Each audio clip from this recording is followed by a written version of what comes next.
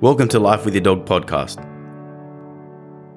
Our focus is educating dog owners, enthusiasts, and dog trainers about ideas on how to train, manage, live, and thrive with our dogs.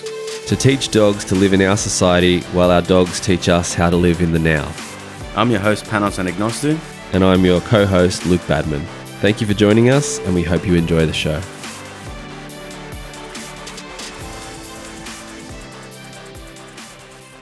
Welcome back to another episode, Life with Your Dog, back in the studio. Cheers, my brother. Back in the living room studio. We've Loving got brand new mics, so hopefully this one sounds a little bit better than the last one. As long as you can hear what we're saying, I don't think it makes too much of a difference to you guys, but if it does bother you, and if there's anything, you can obviously let us know. It's been a couple of weeks since we've had the conversation. There was a couple of things that I wanted to say for me and you to go back and forth with, and one of them was extinction burst, and the other one is opposition reflex. If you've never heard those terms before, they both sound ridiculous. A little bit technical for the everyday pet owner, but they probably don't realize that these things are occurring almost every day. Every day. Exactly. Good point. It's something that's happening and it's actually bothering you with your dog's behavior directly. And it's good now to uncover it. And we have definitely spoken about these in every episode, but to solely put the spotlight on it can give a little bit more understanding. So we should first define what extinction means. Anyone says extinction, the first thing I think about is dinosaurs.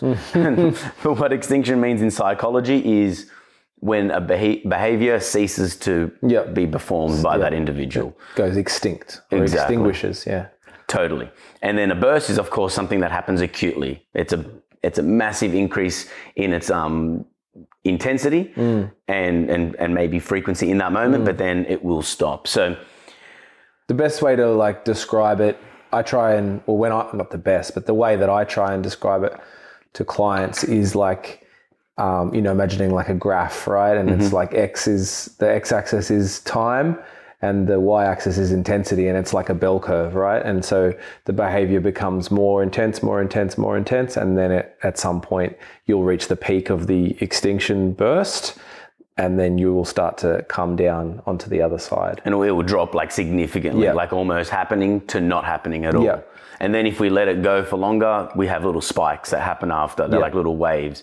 And maybe while you're listening to this, pause it, type in extinction burst Google, click images, and you're going to see exactly that. And then a couple of different variations. I Googled it just before we started. But a human example would be you're waiting for your lift, you press the button and you're waiting. You think you've waited too long, so you hit, and then the lift opens. And then you think in your mind, yes, if you press it more than once, just like the traffic light button is the exact. We know that you only have to press it once. We all know once, but I still, 30 years later, pressing that button 100 times, thinking it will hurry up very quickly, hurry up, I want to go. The most common example that's often given as well is like the light switch. So 99% of the time you flick the light switch, the light goes on. The one time that you flick it and the globe is gone, what's the very next thing you do is that you start flicking the switch, even though it's very unlikely and logically this globe is gone, I need to replace it, but that doesn't overpower the psychology of what's happening inside your brain. Yes. We're very simple creatures, and we will flick the switch a few times. That's the burst. Yeah. The burst of behavior is why isn't this happening? Why what I expected to happen is not happening? And then eventually the behavior wasn't reinforced, the light doesn't come back on, so the behavior stops. Exactly. However, if you're in some old weird home, you click it once, what the hell? Click, click, click, and then it turns on. Yeah. Now you have been reinforced for your extinction burst, which now means you're going to be hitting that flick of the button more. Even if the globe goes out, you're like, I'm going to try it a few more times. It may work. Now the light globe or the action of the light turning on is now on an intermittent reward schedule as well, right? Because you performed the behavior, let's say, the first time didn't get reinforced, and then the 2nd to 8th time didn't get reinforced, and then maybe the 9th time did, right? So 2 out of 10 or 9 times, 1 out of 10 times you were reinforced. Now you are probably willing to gamble that it will happen again. Exactly. Right? And this is the science behind all undesirable behaviors pretty much with dogs, right? Is that we either reinforce the wrong behavior or we reinforce at the wrong time. Yeah. Right? Thinking that that's like, for example, crying in the crate, the dog cries to a 3 out of 10 in intensity, and you're like, oh my God, I can't put up with this anymore. I got to let, Shadow or Chili out of the crate. And the dog's like, I got you. Tomorrow I start at 3 out of 10. Exactly. Right? There's no starts more. at 3. Exactly. That's important. Tomorrow there's no more 0 to 2 out of 10. I've established the level of barking that will get me, escaped from this crate. Yeah. And so therefore everything underneath this is now useless. I'm going to start at this level. Right? Totally. Good example. Yeah. And now if you're listening to this makes sense in terms of there's hope in behavior if you do it more intensely. Yeah. So wouldn't that be the same as I'm on a bush track, I fall down a ravine into a little canyon spot. No one can see me. So I yell, help, help, help, help, help. And you would go at that maximum intensity. If no one's around, you stop. Now you do that you'd be doing that for a couple of days at least. But then after a while, you're like screaming for help does not work.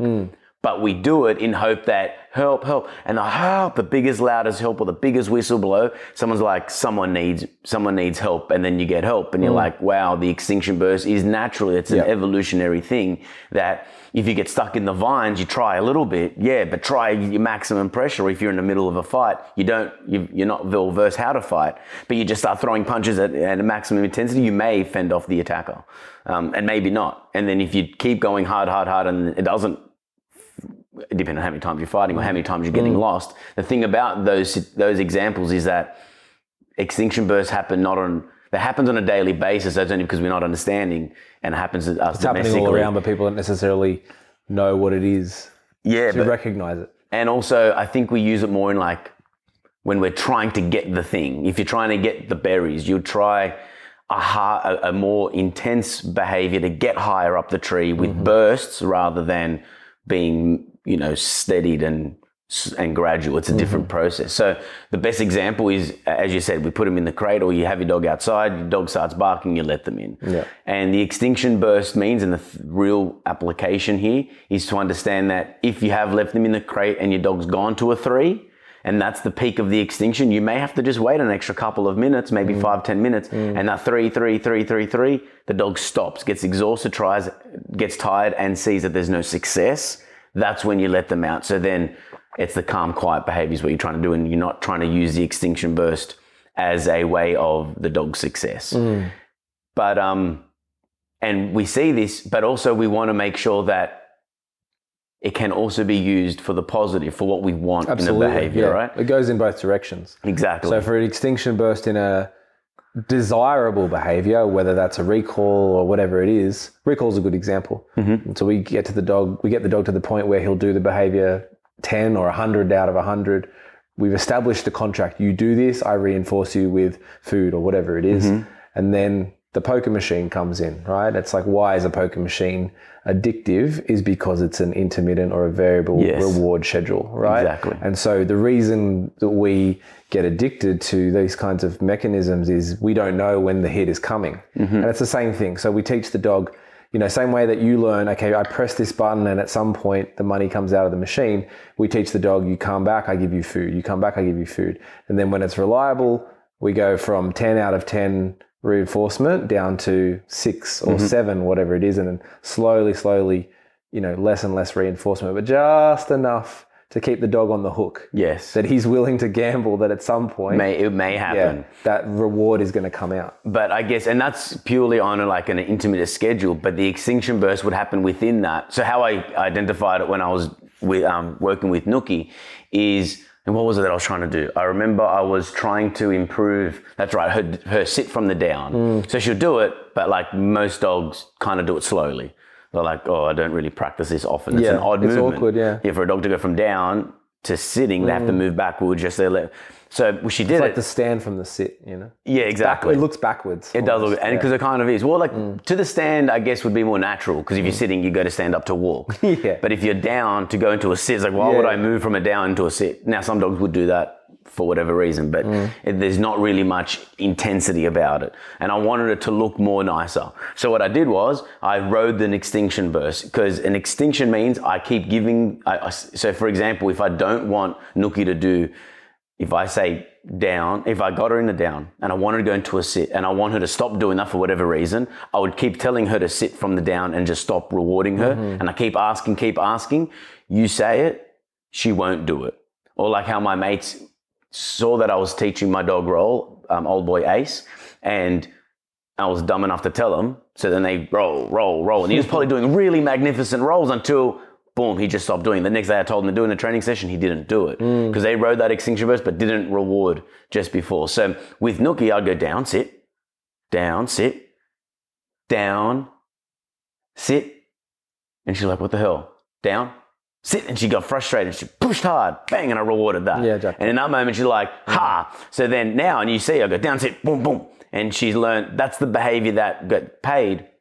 But how is it that I got it? It's through frustration. If I asked maybe one more command, it might have gone extinct. She may have not, and I may have ruined everything. So it is a gamble. You're riding that thin line between the best of the behavior and complete none of it. Yeah. And it's kind of ironic. And I think that's where athletes, push themselves to a point where I can damage myself here, but if I just go a little bit before failure, I actually become stronger, or more fitter, or more smarter, or more risk-taking behavior. So it is a fine line, and I probably explained that when I was talking, like it was a Q&A about how do I make behaviors look fast and flashy, and you've got to ride that. And I think I did use that example there. So that, and then you can see now that we make dogs do very good barking at the back door because we keep letting them in, because we keep riding these extinction bursts. People, it's like the loose leash walk, or the leash pulling rather, is that they don't realize that they've actually they're reinforcing.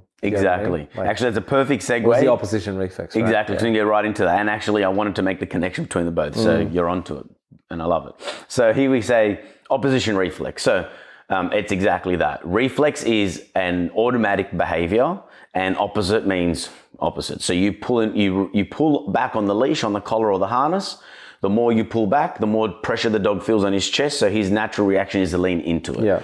And it's like a feedback loop. Exactly. Yeah. Especially when there's something the dog wants to get to. So we're moving against pressure, and whatever you resist will persist, right? So the harder you hold him, the more he pulls. And how ironic. Behavior, like the hope outweighs the struggle. So he's willing to pull to get to whatever it is that he wants, and he learns eventually, like, if I pull hard enough, we're going to keep going in this direction anyway. Exactly. Right? If there's an external reinforcer. Yeah. Because what if the dog doesn't want to walk, and I go, hey, we have to walk, and I pull pressure on, he'll go, what the hell, no way. That's different, yeah. And that's where I guess the extinction burst and opposition reflex evolutionarily, I always say that wrong, is that there's danger, something's grabbing me at, I don't know, an animal grabs my leg to drag me into the bushes, you don't go with it. Oh, well, the jaguar's got me now. No, you do everything to fight against it. And then maybe you'll go through an extinction burst to push really hard against it, you may get free.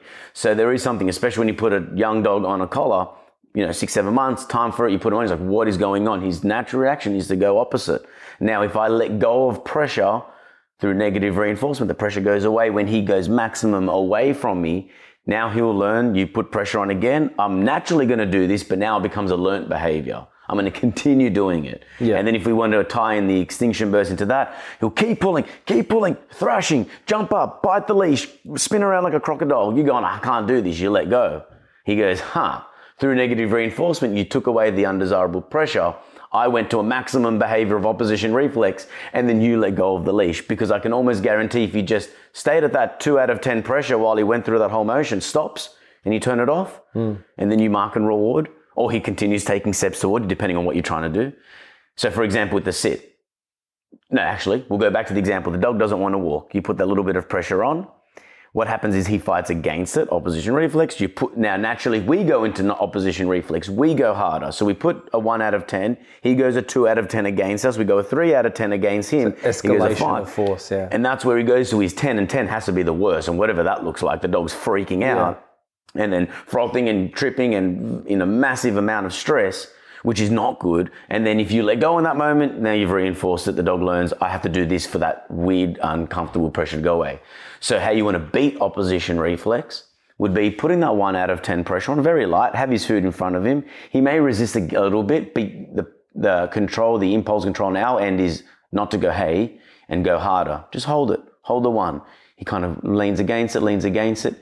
The moment he leans towards you or even takes a step, take pressure off, mark it at the same time and offer food away so he makes forward momentum. Keep doing that. Then he learns, I can turn this off by walking. You give me food as well. And now we're talking a 2 or a 3 out of 10 if you need to guide him with leash pressure rather than going maximum pressures. And then teaching the dog to yield to leash pressure, right? And teaching him, that is, negative reinforcement, right? You're using that pressure, that constant pressure, and then the dog, there's a very clear difference between, and I try and explain this to clients, is we don't bribe the dog. If, for example, in this scenario, we don't wave the hot dog in front of his face and say, let's go. Mm-hmm. He has to give that first step, that first inch. That pressure, I'll just stand here.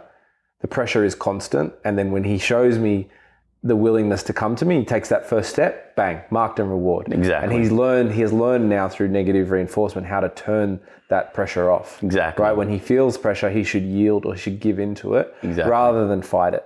And in 100%. fact, to go opposite to his oppositional reflex is actually the better choice because it will lead to reinforcement. Exactly. And then this will help in so many other ways. You want to hold your dog so then the vet can give him a vaccine or put a thermometer up his butt. Yep. That pressure you put on his body, hugging him won't be a fight. He's we have to show him through handling and doing the vet checks that you grab his paw, his reaction is to go opposite, to walk away, to move it away. So when you grab it lightly to desensitize him. Yep. See how everything starts to come into play.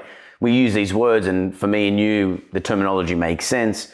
But again, try to think about this as simply as possible. If you're walking down the street and you've got your dog in any form of collar or harness, let's just talk about the flat collar, or even a slip lead, or even a martingale collar, or a prong collar, whatever, you pull back on that collar, he will likely push forward. So that's why through leash training, loose lead walking, as soon as your dog goes in front, we pull up to interrupt the mindset, to stop the loop. Pulling back will increase the intensity of pushing, especially, as you said before, when there's something he wants to get towards or to push away. So it increases reactive behavior in that exact reason. If your dog's really excited or aggressive and fearful of other dogs, for example, or wants to engage with them in one way or another, and you hold them back harder, just like holding your friend back in a fight, you hold his chest and put a little bit of pressure, he winds up straight away when he feels that pressure. Yeah, that's a good point. Actually. That's an oppositional reflex. Isn't exactly. It? So, and then you say, when you tell your lady friend to calm down, what's the first thing she does? Fight you back. Definitely not calming down. Exactly. Sure. Yeah. And that's the whole resisting. It's like trying to fight a wave. The wave's coming at you. There's no stopping it. You got to kind of move with it, redirect it, and use what's happening around. And with reactive behavior, if your dog's, that's why we're walking down the street, dog looks across the road, starts to lunge and bark and growl at the other dog to pull away from him, makes him push harder.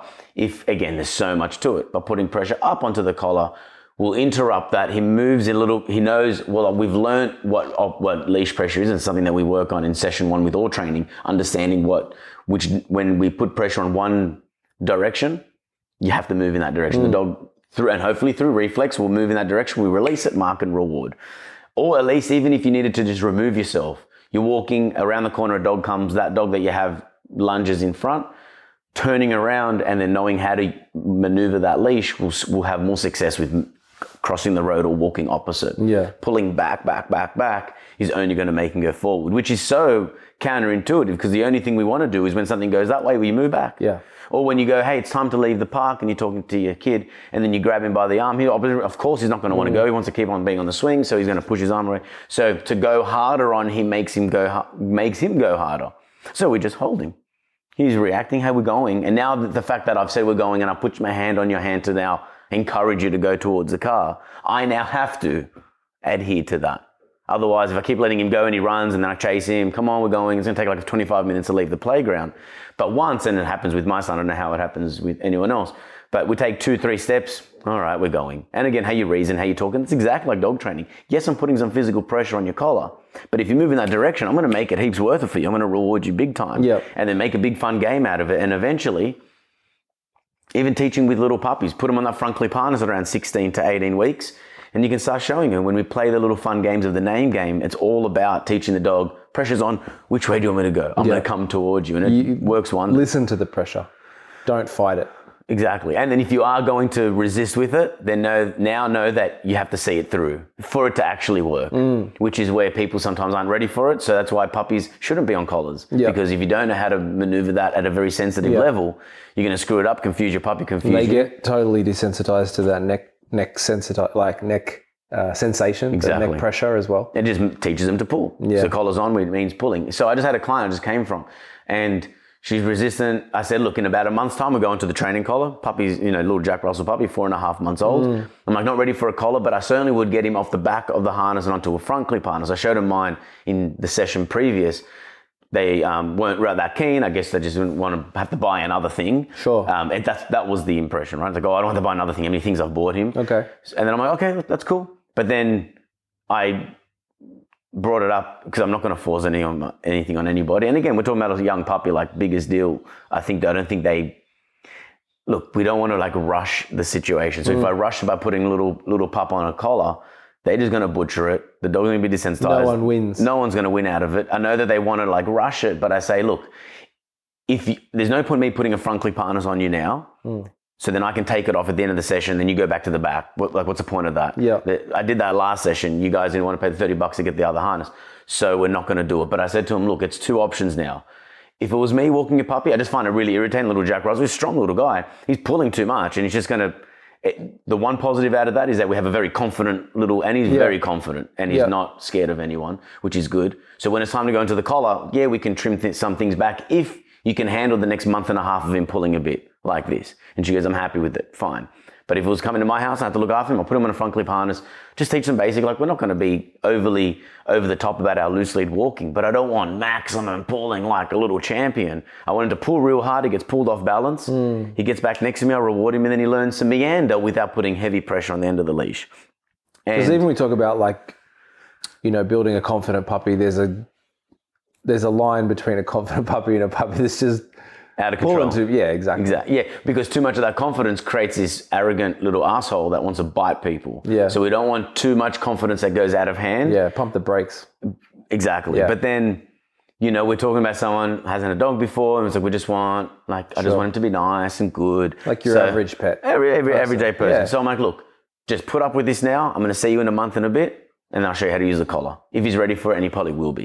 And that can work as well. But again... That's the thing, there's this sort of grey area or, no man's land, like that age where the dog is not quite ready for a collar, but the harness is starting to lose its utility. Yeah, especially the front clip with a big, like a German Shepherd, 5.5 months old. You can technically have them on a collar, but they're still teething. You don't really want to, but then you put that front clip harness on just to kind of protect, keep them sensitive up on their neck. But then they're just walking sideways up the street. So again, opposition reflex. You put pressure, and again, it's how people use it. It won't be if me and you were walking the puppy. We know when to put it on. So front clip harness on a bigger, larger puppy leans forward. We put it on. It makes him uncomfortable, trips up a little bit.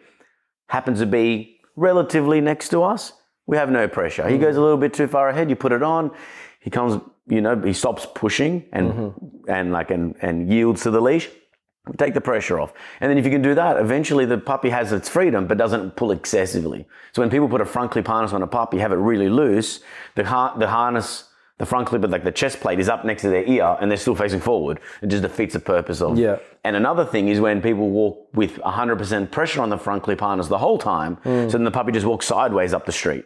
He's balanced up. Yeah. Exactly. So that's where people can screw it up. And some puppies are a bit more sensitive than others. Some people are a little bit more better at others. So you need to weigh that up. Whoever's listening to this, are you able to understand all of this and even put into perspective? But when you start to see most dogs that are pulling, it's because we're holding that pressure hard. Yeah. So that's why it's really opposition reflex is why I wouldn't get a puppy on the collar, because they don't know how to they won't have the concept while out and about the same pressure that's on the dog. It's on the dog when you see all these pet owners, marching their dogs up to each other, and the dog's on leash. Pressure, exactly. right? And the dog only ever meets other dogs with pressure on his neck all the time, and his reflex is to pull into that. Mm-hmm. But every time he meets a dog, there's pressure on his neck. He's like, well, why is there always pressure on my neck when I meet a dog, right? And then pressure means good things. Yeah. You put pressure on, or there must be a dog around. Where's the dog at? Let's go look for it. So everything does connect. The conditioning comes into it, and also what the dog thinks it has to do. And I guess the problem with the opposition reflex is that as soon as you grab the leash, the first thing you do is put pressure on. Now, I know a lot of people teach and train their clients and their own puppies to walk on a collar at a very young age, and they can pull it off. But if you know how to handle it and you integrate, you're not correcting the puppy, but you know how to maneuver yourself with the leash, and the puppy kind of gets it, you can do it. But the everyday person, I think it's safer, get them onto that harness until that right age, and because of that reason. Moving through doorways is another one. The last thing we can say, if you're trying to get through, trying to stop your dog from going through the doorway, someone's coming inside, the more they go one way, we go the other way, they go one way, we go the other way, where it's a part of opposition reflex. It may not be physical pressure, but it's spatial pressure. You go into them one way, they turn around the other way, and you turn around that way, and now we're playing a silly game. So if you are going to claim the space of a door before letting somebody in, use your spatial pressure and don't react with your dog like you're playing their game. Try to get into their space so they can be aware of you and not what's past you. So think about when you're holding your dog back when someone's coming in. Try to teach the dog, I've got my hand on your collar. I say sit, I'll pull up on the collar. The dog sits. The moment the dog sits, turn it off there. If you keep it on, the dog will be, just keep pushing. And we're like, I'm not strong enough, and we let go. So things to think about there. And I think there's I haven't really thought about this deeply, but I think there's opposition reflex even psychologically in terms of, and it's probably got to do with confirmation bias and all that sort of stuff. You hear one thing that's opposite to your narrative, boom, you just oppose it straight away. Yeah, that's true. There's and I don't know if that's if how we can apply that into dog training. I guess, you tell a dog to do one thing, and that usually means do the opposite. Actually, I haven't thought about that enough to talk about that on record. So just freestyle. We'll put that out there into the universe, see what comes back. And I think there is something to it. But this was interesting, and I thought it was funny. My client the other day said, hey, Panos, the dog's not coming back to me when I say come, but he always comes back when I say yes. And I'm like, what do you mean? And I'm like, better hear some funny story. Dog's on a long lead, dog starts running towards a bird or something out in the distance, and he goes, come. And the dog's like, damn it, he's not, the owner says he's not coming. So then while the dog's running the opposite direction, he says yes. The dog turns around and runs back up, and I start bursting in laughter. And he's like, because the guy's awesome. He's trying his best. He just obviously misunderstood. That's the thing, dog training can be very technical, and it's very hard for us sometimes as trainers to get that across, and you explain it, and they probably felt like they understood it at the time, but then when you're not around and they go to the park and they're trying to do this session without you, they're like, oh, what do I do here? I do the thing, and then I say yes, and so without even realizing it, he has now marked the bird chasing or whatever the dog was doing, not the recall. Just run away. Every time I run away, he rewards me. This is awesome. So he comes back, gets the food, and runs away. So what's happened is he's marked that behavior, and the dog has come back looking for his reinforcer for good marker. Chasing the birds. Yeah, great marker. But he's doing something right. Exactly, because most people that are shitty at training wouldn't have that response. The dog doesn't care about the marker all the way out there to come back to you to get it. So he has been doing the thing, but now I'm like, no, if the dog doesn't do it, then we have to go back a few steps, we have to fix it, and there was obviously a whole thing. But I thought that was pretty